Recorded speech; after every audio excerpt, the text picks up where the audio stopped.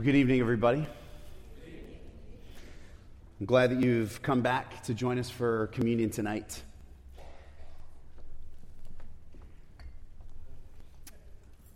When I was, I think I was about 12 or 13 years old when I got my first computer. And this was a little while ago, so my first computer was one of those that had a blue screen on it. And that's it. You remember those? There was no mouse or anything. There was no cursor or anything like that. It was just text. And believe it or not, there were games for it. And they were actually on, honest, floppy disks. They were actually floppy back then.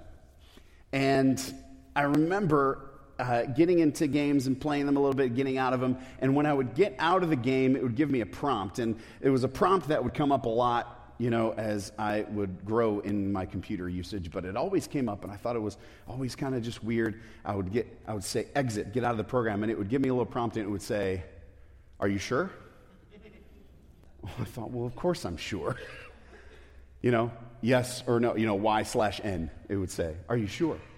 And I just remember seeing that all the time as I was using computer programs. I would click this or click that or do whatever it was, and it would ask me, are you sure? And I was always annoyed by that. And I thought, this is totally, almost completely useless in this area of life, but it would be really helpful in other areas of life, like not computer related. If I were just going on in life and I'm about to make a certain decision, if a prompt would come up right in front of my face. You ever think about this? It'd be pretty useful. Are you sure? Are you sure you want to do this? You're about to take your bike down this whole set of stairs. Bing! Are you sure? Y/N.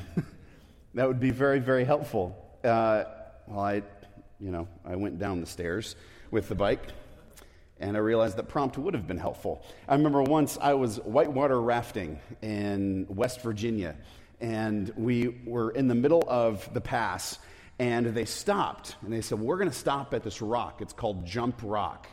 And I thought, I think I know why they named it that. And it was huge. It was 30 feet in the air, something like that, 30, 40 feet in the air, and you're supposed to stop. Well, yeah, we're going to line everybody up, and you jump off. Okay. I'm not wild about heights, okay? I'm really not. But everybody else is doing it, so I can't not do it, so I'm up there and I'm in line and I'm dreading this. And every step of the way, I'm thinking, no, I'm not sure. I'm not sure I want to do this. And my feet are shaking underneath me. And I remember being at the very edge of the thing. It may as well have been 130 feet for the perspective that I had. And everything in me was completely unsure. Certainty is important in life. Having confidence about something is an important thing. It's important in little things like that when you're jumping off of a rock that's 30 feet in the air, because if you jump with shaky knees, then you're going to hit other things on the way down you're not supposed to hit. You need to jump confidently. But I think it's even more important for us in our faith. And the word that we have for this is assurance. Having assurance in our faith. Are we sure? If we're not sure in God's love for us, if we're not sure in our standing with Him, then that's going to have an effect on our lives. It's going to have an effect on the decisions that we make. We'll make decisions we wouldn't ordinarily make if we're not sure. We'll take things into our own hands in life if we're not sure of my standing with Him, if I'm not sure of whether or not He cares for me, if I'm not really sure about those things, when it gets down to it, I'll trust myself more than I will trust God.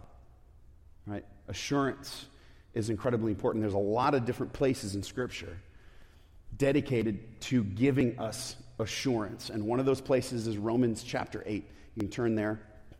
We've been studying this a bit in the Prime Timers ABF. And I thought we need to cover this here tonight. Romans chapter 8. We'll get started in verse 31. Before this point in chapter 8, the Apostle Paul has been going after the reality that there are things in life that make us unsure, that we endure things that are difficult. In fact, in verse 18 of this chapter, he says, I consider that our present sufferings are not worth comparing with the glory that will be revealed in us. And he gives us this reality of life that I think you and I find ourselves in. And it's this, that we're kind of in between the groaning and the glory. That it says that creation groans and that we groan inwardly because of our sin. That we're broken, that this world is broken, and we know that it's broken. And no matter how great of a day we have, sunny and 75, we know deep inside that there's something deeply wrong that needs to be righted. That's the groaning that we experience. But we're on our way to glory. And if we're unsure about that, that can have an effect on our faith and on our lives.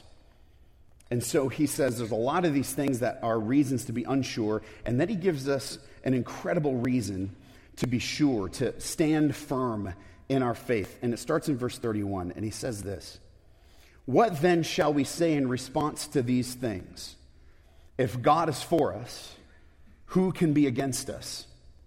He who did not spare his own son, but gave him up for us all, how will not he also, along with him, graciously give us all things? That's a powerful statement. God is for us. He is on our side. Sometimes I read that and I just think, well, that's really nice. I like that God's cheering for me, but it's more powerful than just God cheering for me. There's a lot of language here in Romans chapter 8 that is judicial in nature. And so you encounter this imagery of a courtroom, essentially, where the Apostle Paul says that we have advocates, or we have an advocate in this courtroom, because we're the ones on trial. And the advocate that we have is Jesus Christ himself. And so when he says, if God is for us, who can be against us? This is the image that he's drawing on. He's drawing on the image of saying, you have somebody who is arguing your case. You have an advocate. Have you ever had an advocate in life? Somebody who is taking your burden upon themselves and helping you shoulder the burden that you have? This is what we have in Christ. God gave him to us for this purpose and covered our debts. And so Paul says this is a huge reason to be certain. But then in the next few verses, this is where I want to focus on tonight. He identifies 3 different things in life that tend to even attack that certainty and make us unsure. And it's important for us to follow along with these, to know what they are and recognize them in our life so that we know how to combat them when they come. And so we continue in verse 33. Who will bring any charge against those whom God has chosen? It is God who justifies. Who then is the one who condemns? No one. Christ Jesus, who died, more than that, who was raised to life, is at the right hand of God and is also interceding for us. So we have a reason to be sure, but there are things in life that make us unsure. And one of the things that makes us unsure is accusations. Accusations thrown toward us, and they come from many different places in life. Sometimes the accusation comes from the enemy himself. We're told this. Satan is called Satan for that reason. He's the accuser. And he does this through different avenues. But sometimes the accusation that I'm facing in my life comes from the court of public opinion. Right? I'm going through life, and it's easy for me to get wrapped up in what other people might think of me. It's easy to get wrapped up in that. And when you do, you give their verdict a greater weight than you ever should. And you carry it with you. if I think that these people have rejected me for one reason or another, or I feel uninvited by this group of people, or I feel like they think that I'm a loser or something like that, or I've been excluded, well, that's a verdict of sorts that I carry with me. It's an accusation that I don't measure up. That's entirely possible. Another place that accusations come from is the court of failure or success, where I have attempted something, maybe at work, maybe in my family, maybe in my personal life, whatever it is, and I failed. And failure is difficult to swallow, and it's something that can very easily make us feel unsure as we walk forward in life, but we need assurance. When I've failed and I'm facing my failure head on, man, that goes straight to the heart. I heard it said once like this: if I'm placing my identity and my assurance on my performance, then success always goes to my head and failure always goes to my heart. Now, that's true. If this is what I'm doing, well, accusations can come from a lot of different places. They can also come from my past. Maybe I know deep inside I've got sins that I have confessed, that I have asked for forgiveness for, that I have moved on from, but the past has this way of reaching at us from behind over and over again, and we get reminders. The enemy will give us reminders, or maybe other people in life. Different things will trigger us, and we'll be transported back to that time where we failed big time. And we think, man, there's no way that God could love me. There's no way that I can be sure in my standing with him because this thing that I messed up 10, 15, 20 years ago is still reaching at me from behind, and it's right here in front of me as if it occurred yesterday. Accusations can come from there. They can also come from myself, right? Maybe it's not that everybody else has this poor opinion of me. Maybe it's not that I failed in everybody else's eyes. Maybe it's just that I failed in my own eyes. My standard was let down. This is a really powerful reality that we have to grapple with. And I love the way that the Apostle Paul addresses this. And he does this in 1 Corinthians chapter 3. I'll read this for you. You don't have to turn there.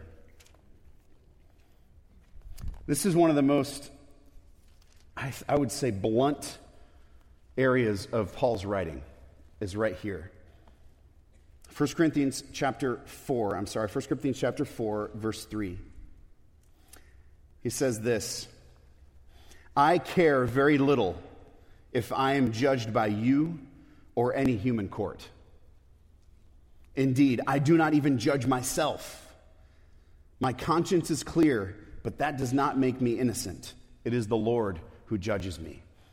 You see, what was going on there is there were a lot of people who were celebrating great pastoral leaders and great speakers in the time of the Corinthian church. And they would say, well, I'm with Paul, or I'm with Apollos, or I'm with whoever else. And Paul would say, don't you realize that it doesn't matter what you say, your verdict on me is not what I'm basing my assurance on. He says, I don't care if you judge me, but then he says, I don't even judge myself.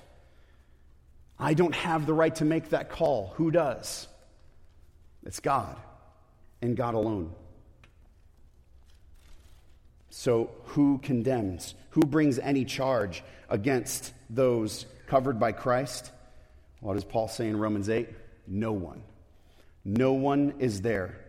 God is the answer. Christ Jesus, who died, more than that, who was raised to life, is at the right hand of God and is also interceding for us.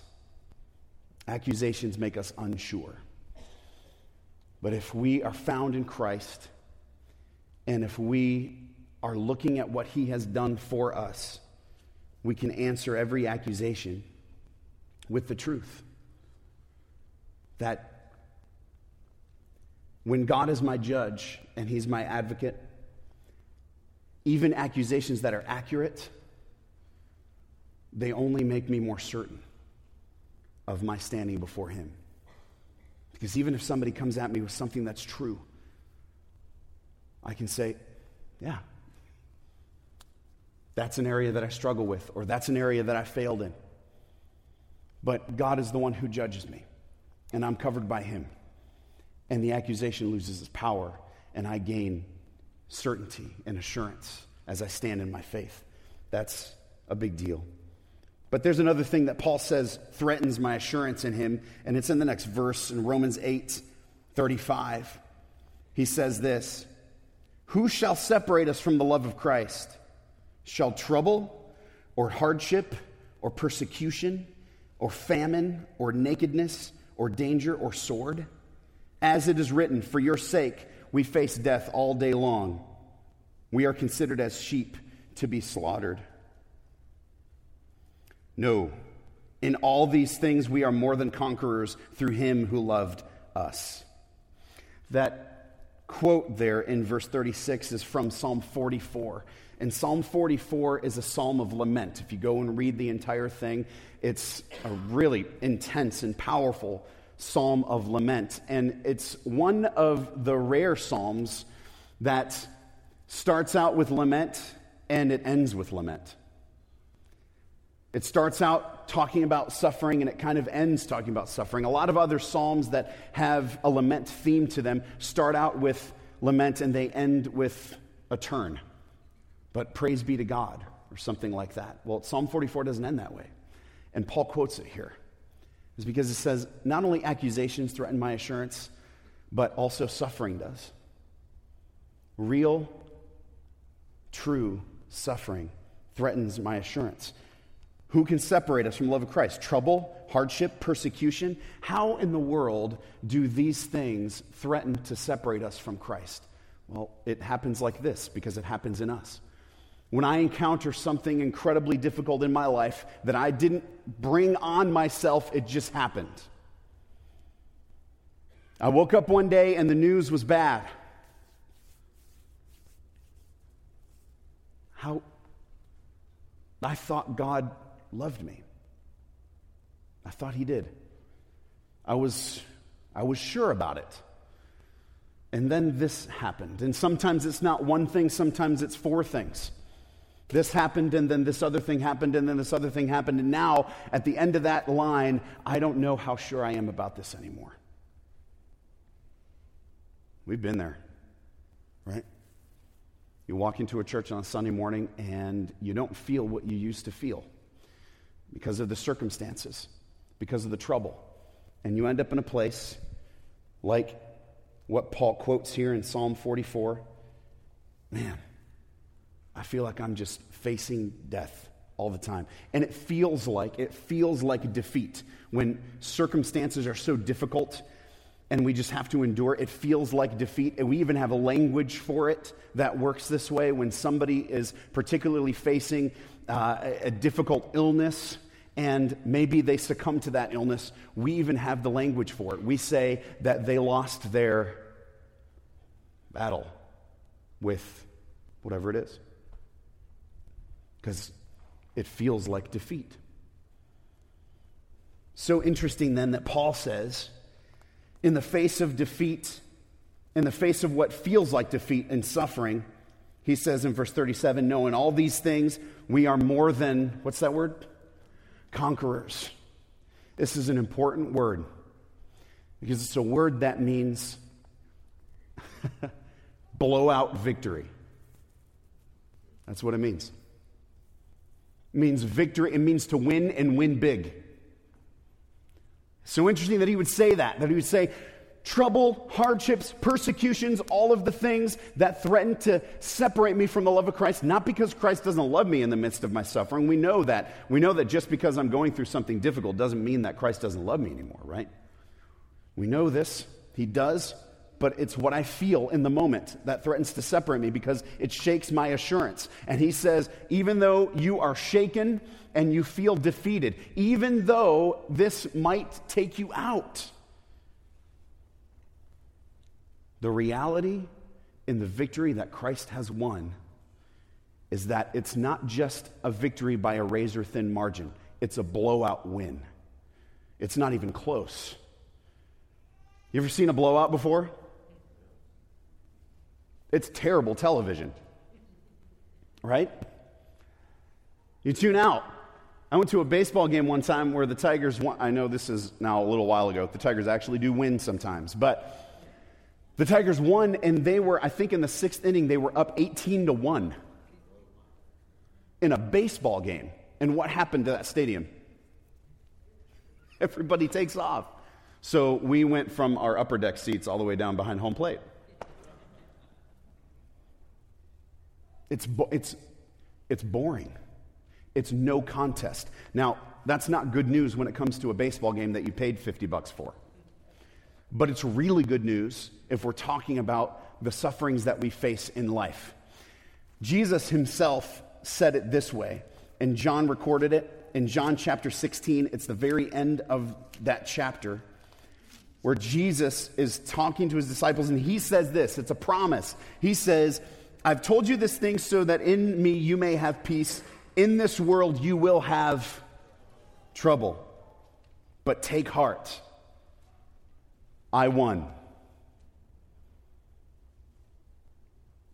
I have overcome the world, past tense. But he's standing there in front of them. This is pre-crucifixion, pre-all that other stuff. It's so sure that he says, I won.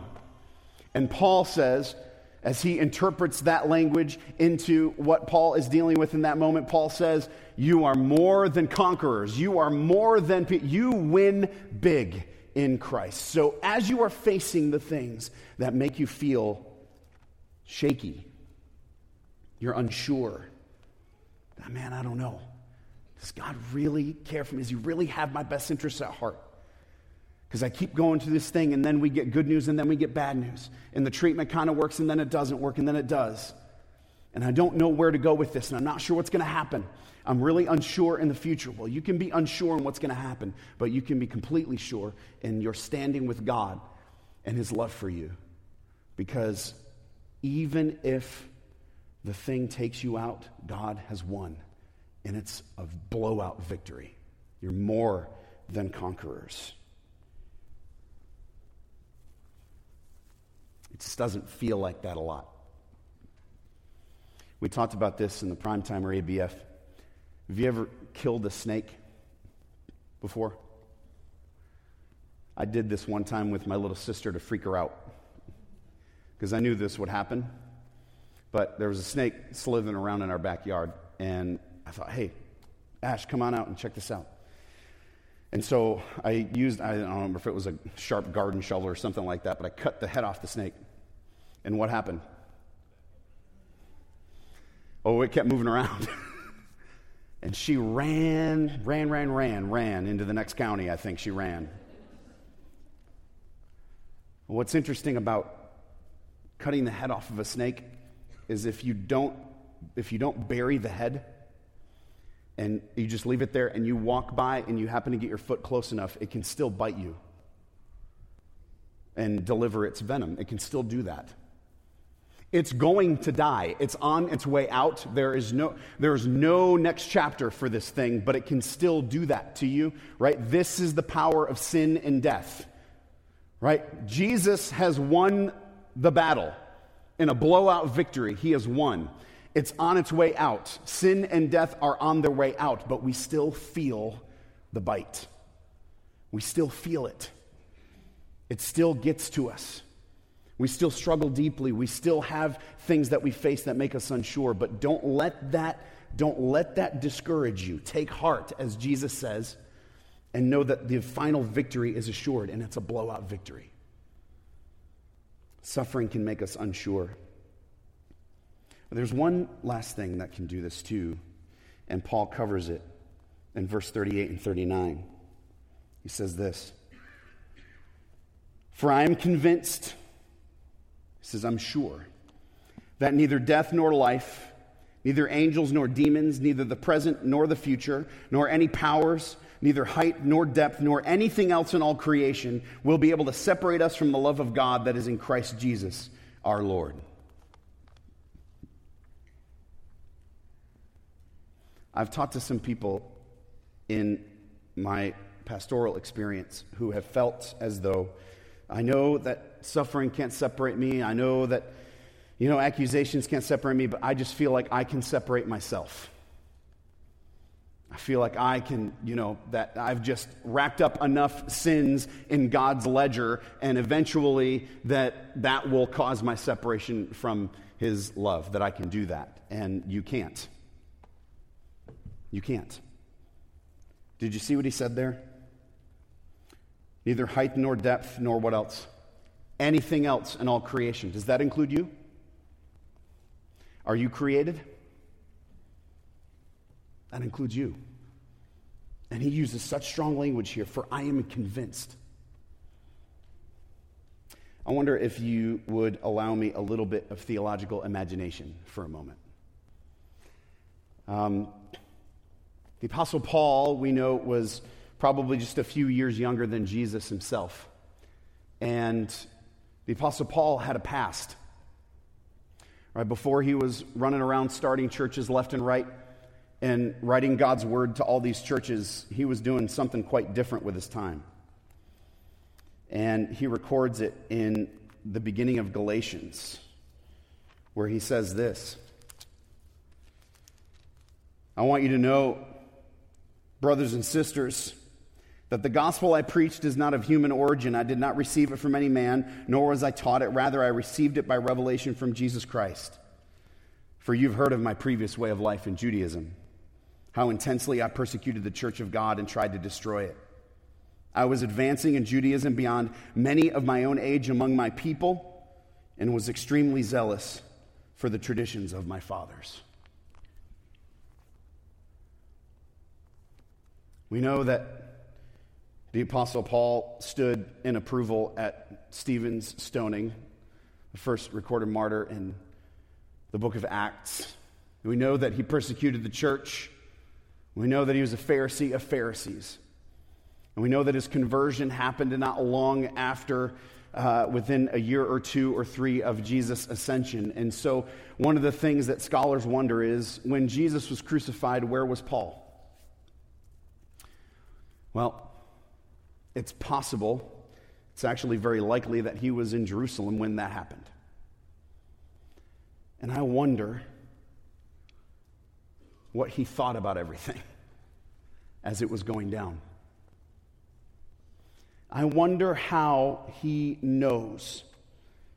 I am convinced that nothing, including myself, can separate me from Christ, because I know what my past was. I know what I did. I know what I did to Christ. I know what I did to his followers. The cross, the Roman cross for crucifixion, was not, I think in pictures sometimes we get a wrong view that it's raised up really high, but the crosses actually were not raised up super high. The hill was bigger, so the crosses were much lower and were more at eye level. And the purpose was so that would be extra humiliating. That people could come up to you and they could spit in your face and they could hurl insults. I just wonder if Paul was one of them. Maybe he wasn't. But even if he wasn't, I think he probably approved of what was happening. You can imagine later on, as Paul encounters this person on the road to Damascus, he says, "Why have you been persecuting me, Paul?" That Paul would have a few things to overcome as he is now working for this person that he once worked so hard to persecute. But Paul was sure. He was sure of his standing with God and of God's love for him. Because while he was yet a sinner, Christ died for him. All of the people that put Jesus on the cross and hurling insults at him, what did he say? Forgive them, for they know not what they do. And you and I, no matter what our ledger says, no matter what sins and collections of sins that we've racked up, we know and can be sure, because while we were yet sinners, Christ died for us. We know this. assurance is a big deal. And if we can get sure, then that's going to change some things in our lives. It's going to change some decisions that we make. It's going to change how we treat each other. It's going to change how I pray to God. And one of the things that we do as a church, that we carry on this tradition that Jesus started himself, is communion. And we do this because Christ commanded it. We also do it because it gets us sure again every single time that we do it. It says in 1 Corinthians chapter 11 that when we do this, we proclaim the Lord's death until he comes, which means that I am declaring that that sacrifice is still applicable to me and still sufficient for me. And when I do that and I'm reminded of that, I can get sure. I get very sure. So I'm going to call our deacons up front at this time, because we're going to do this together here tonight. You do not have to be a member of Shelby Road Baptist Church to participate in communion, but you do need to be a believer in Christ. If you have not yet given your life to Jesus, then I would encourage you to refrain from participating, but take this opportunity as a time to seriously consider the decision that you haven't made yet. To not let another day go by before you give your life to him. But if you have given your life to Christ, if you have recognized your sin before him, and you have accepted him as your Lord and Savior, then I encourage you to participate tonight. And before the elements reach you, I also encourage you to do some self-examination. To go through and ask yourself and ask God if there's anything that's in our way right now that I need to clear the air on with the Lord. And as you do so, and you receive the elements, I pray that as you declare and proclaim the Lord's death until he comes, I pray that you get sure, that you're reminded of what Christ has done for you, and you can be sure of your standing with him and his love for you.